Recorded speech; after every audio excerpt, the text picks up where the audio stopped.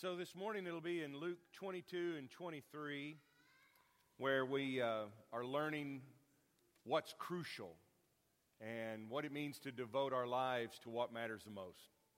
Thank you, Levi, for getting us set up with that, with the thoughts that led us into the Lord's Supper. I appreciate the way that he entered into the story and brought us into the story. And we're going to pick up there and we're going to continue. What's going on here as Luke puts together this account is that he is telling us that there are trials of some sort, and you have to use the term loosely. These are not serious efforts at determining the truth and figuring out who's really guilty here. But there will be these three hearings, these three forums that involve three different groups representing the leaders and the powers of the time. The first will be the chief priests, the scholars of the law, the leaders of Israel. The second will be Pilate, Pontius Pilate. Pilate is the governor of Judea. He represents the power of Rome in the empire. And he rules on behalf of the empire over Jerusalem and that province. And then the third will be Herod. There's a lot of Herods in the Bible. This is Herod Antipas. He follows after Herod the Great. But Herod Antipas is the one that Jesus calls a fox. And he's the tetrarch over Galilee, up to the north of Jerusalem. That means he's one of four leaders, rulers, kings, who've had to divide the land that was left to them. So it's in the courts and under the authority of these three different groups that Jesus is bounced around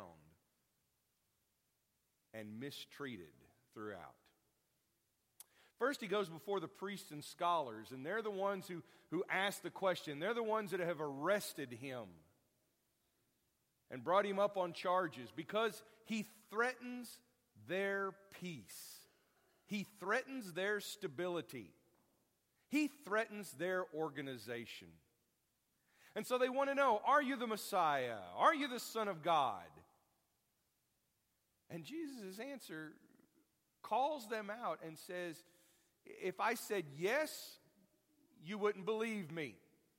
And if I asked you what you mean by all this, you wouldn't answer me.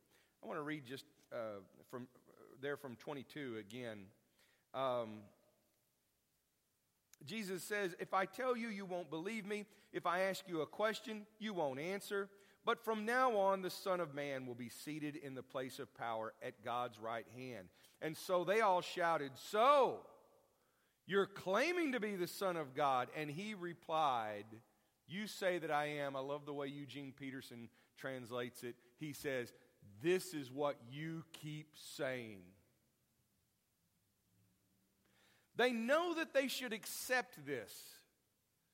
They're not antagonistic to the idea of a Messiah. They're not antagonistic to the Son of God. They know all about the Son of Man, and they've read Daniel, and they've read all of the prophecies. They get it. They're the scholars of the law. They know their scripture better than anyone. But accepting that this man, this Galilean, is the Messiah ruins their organization. And that's what they can't have. You know, as you go through these, if you're like me, you can't help wonder, you know, do I have any sympathy with them? Do I find myself there with that group? I mean, you don't want to, but if you got to be honest, you begin to realize that we do have tendencies. I mean, if you've been at this Christianity thing at all for any length of time, I mean, if it's in your roots, if it's in your family, if you've grown up with it, then I think there's always that tendency to be like the priests and the scholars of the law and resist that, because what you find is that instead of following the Son of God, you're following your system. Instead of following your Messiah, you're following your organization. Not the Church of Christ, But you want to make a Christ for your church. And here's the thing. How many times have we rejected people who come in the name of Jesus, not because they betray Him, but because they don't fit with us? And when that happens, I'm afraid that we find ourselves in that position where we are really not listening to our Messiah. We're not listening to the Son of Man. If He's the authority, then how dare we question Him and put Him on trial? That's the priests and scholars. They're not going to listen. Their minds are set. They have all truth. There's nothing that Jesus can say that is going to change their mind. But Pilate is an uninterested observer. He doesn't want this matter to come before him, but he can't help it. They make it come before him. It wasn't in his schedule today. It wasn't in his agenda. Pilate would have been completely happy not meeting Jesus at all. But the entire council took Jesus to Pilate, the Roman governor, and they began to state their case. Notice that what brings Jesus there is not the case or the matter of Jesus. It's the case and the matter of the priests and the scholars. This man's been leading our people astray by telling them not to pay their taxes to the Roman government and by claiming he's the Messiah, which is a king, which is a problem for you, which is a problem for Rome, which claims to be the only authority. So they've even massaged the charges so that it comes to Pilate in a manner that they hope is particularly offensive to the Roman government. So Pilate asked him, "Are you the king of the Jews?" Jesus replied, "You've said it." Pilate turned to the leading priest and to the crowd, and he said, "I find nothing wrong with this man." In a way, Pilate is saying, he says he's the king of the Jews. Who cares? Let him say it. Pilate turned, then they became insistent. But he is causing riots. He's disturbing the peace by his teaching wherever he goes, all over Judea, from Galilee to Jerusalem. And they're not wrong. He is disturbing the peace. But he's not causing riots because he's an instigator of violence. He's causing riots because people like the priests and the scholars of the law and the leaders of the people who want to keep their peace and want to hold their institution together, they don't like it that the truth is unsettling that. And that's what's causing the riots and the violence. But Pilate sees a way out. Galilee, you say? Oh, Galilee. Well, send him to my old friend Herod, who really is no friend at all. Is he a Galilean, Pilate says. Then they said that he should be sent to Herod because Galilee is under Herod's jurisdiction. And Herod happened to be in Jerusalem at the time. Herod was delighted at the opportunity to see Jesus because he had heard about him and had been hoping for a long time to see him perform a miracle. He asked Jesus question after question, but Jesus refused to answer. Meanwhile, the leading priests and the teachers of the religious law stood there shouting their accusations, and then Herod and his soldiers began mocking and ridiculing Jesus. Finally, they put a royal robe on him and sent him back to Pilate. Herod and Pilate, who had been enemies before, became friends that day. And then Pilate called together the leading priests and the other religious leaders along with the people, and he announced his verdict. You have brought this man to me, accusing him of leading a revolt. I have examined him thoroughly on this point in your presence, and I find him innocent. Herod came to the same conclusion because he sent him back to us. Nothing this man has done calls for the death penalty. So, I'll have him flogged, and then I will release him. Now notice how Herod and Pilate conclude these three trials. Herod demands a miracle. He demands some kind of magic. He demands a spectacle, some kind of show. I mean, Herod wants some reason to believe, and he expects that Jesus, if he's the wonder worker that everybody says, is going to deliver. And when he doesn't, he's so offended that Jesus will not do what he's asked that he kicks him back to Pilate. And Luke says that when it comes to Pilate and when it comes to the chief priests and the scholars, Jesus has a word for them. But for Herod, he says absolutely nothing. Herod is so cruel and hostile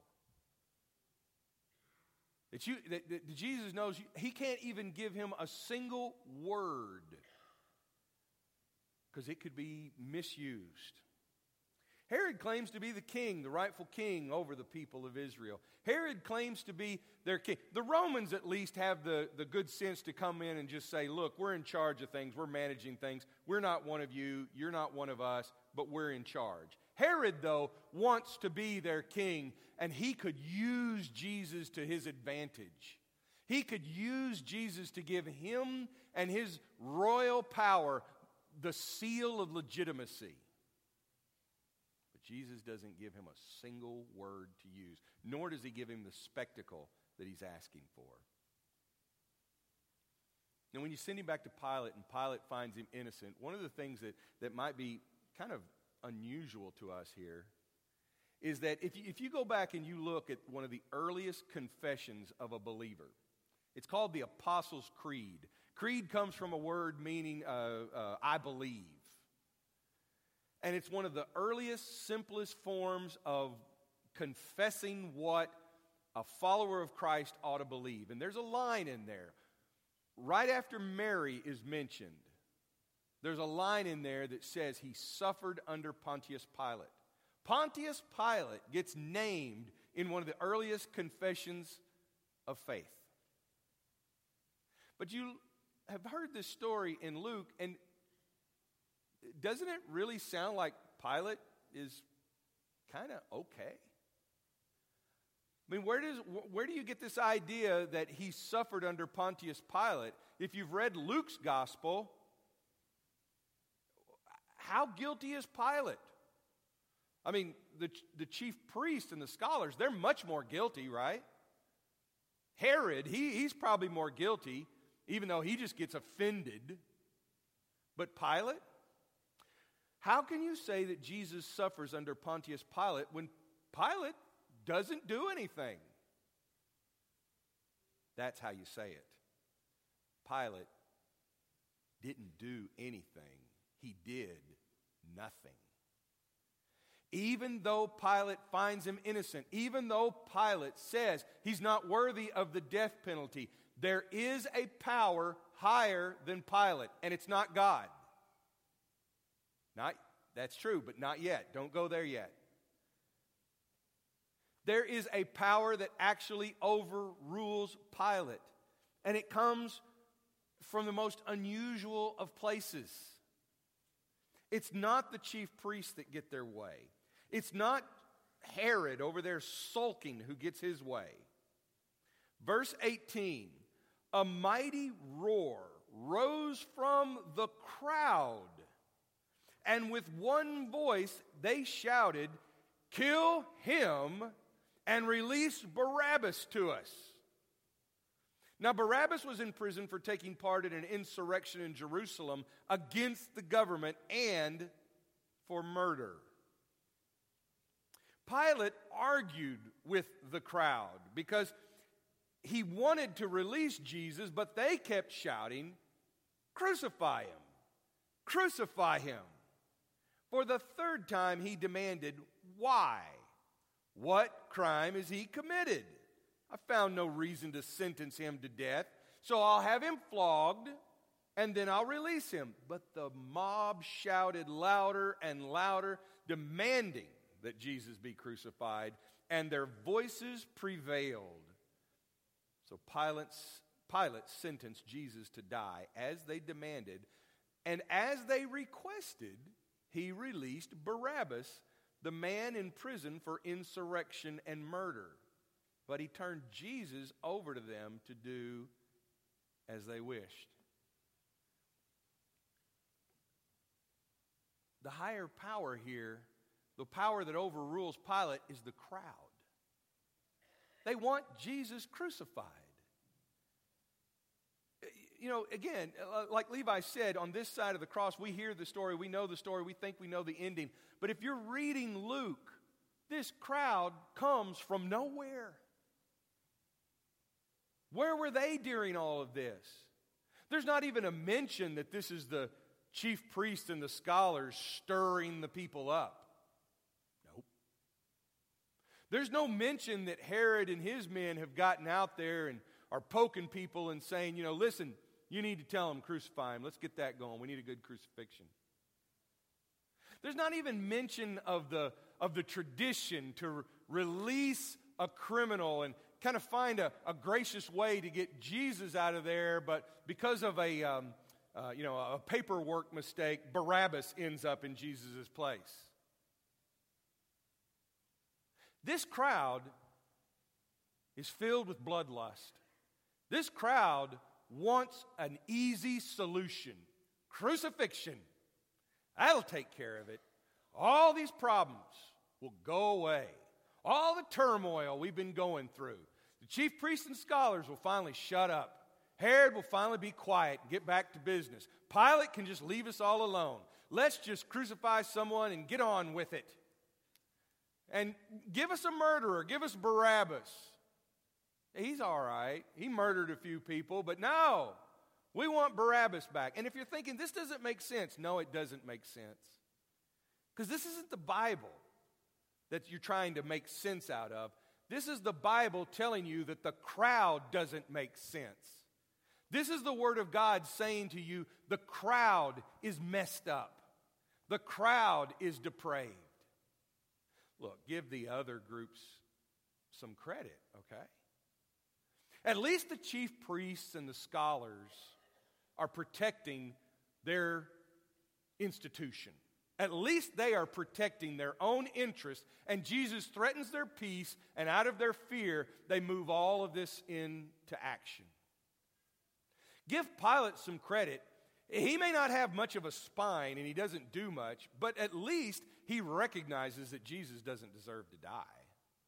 And give Herod some credit. At least he expects Jesus to do something. At least he believes that there could be power there. And at least he gets offended when Jesus doesn't do what he wants. But the crowd? The crowd? They want a murderer set free. And they want Jesus crucified. And then what?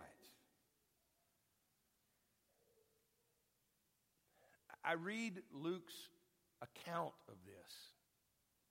And if you're like me, your mind goes back and you wonder, what would I do if I was there? What would I do if I was there? And what bothers me most about this is not just the injustice and the cruelty, but the fact that when you read Luke's account, Jesus is so alone. 3 trials and a crowd. There's no one advocating for him. Pilate says he's innocent, but Pilate doesn't move on that. The chief priests and the scholars, they're certainly not his friends. Herod's not his friend. But couldn't there just be somebody in the crowd? Couldn't the crowd have a debate? Couldn't they at least engage in a conversation about this and decide whether or not Jesus is worthy of death? There's no one. And I make myself look at this and I wonder, what would I do? And I tell myself, because of the way I've grown to know Christ, I tell myself, I say, you know what I would do? I would be right there beside Jesus. That's what I would do. I would be by his side, and I wouldn't let anybody mistreat him. And I would look for the closest neck that I could wring. And I'd look for somebody's arm to break. And I would just throw myself into all of them who were coming after him.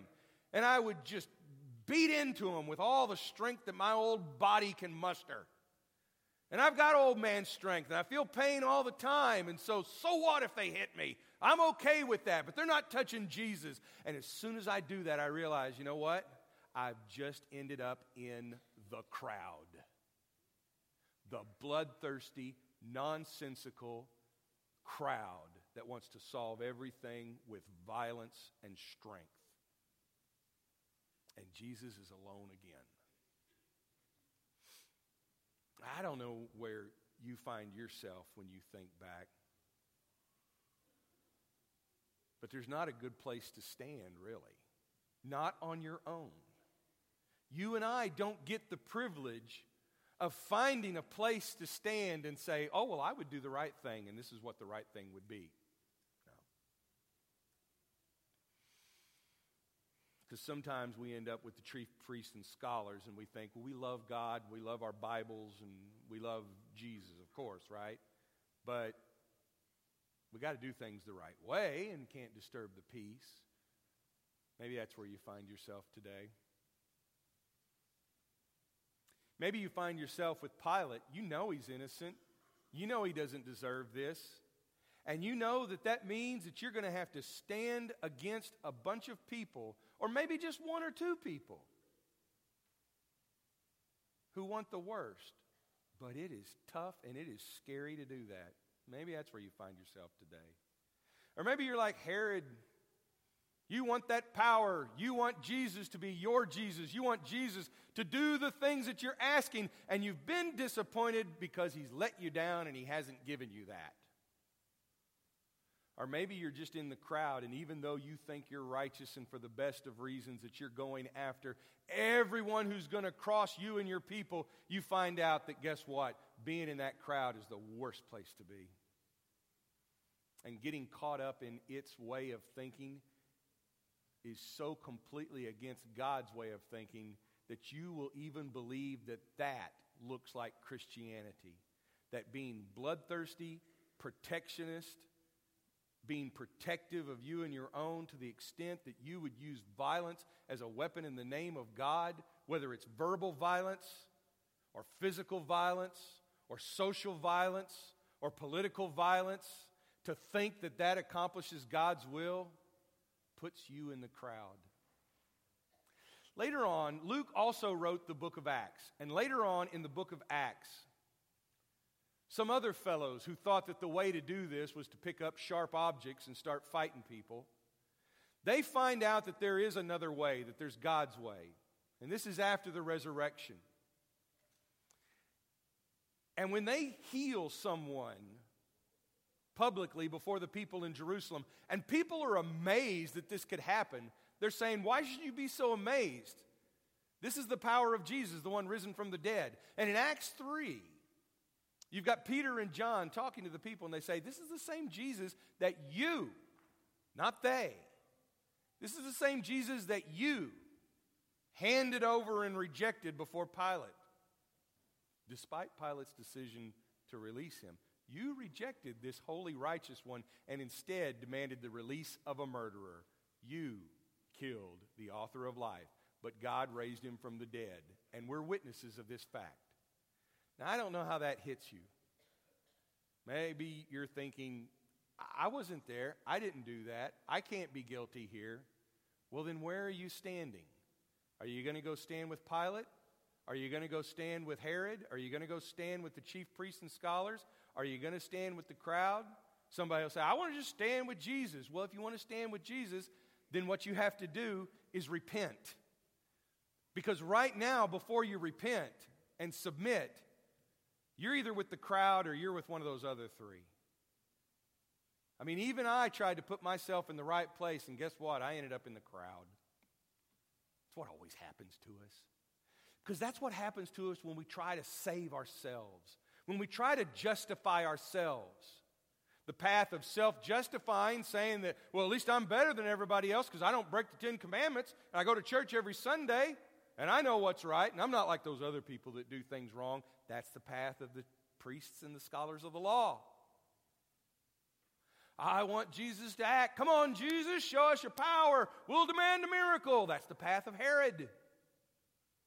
And the path of intellectually accepting all of this But doing nothing about it is the path of Pilate. And I can't even explain the crowd.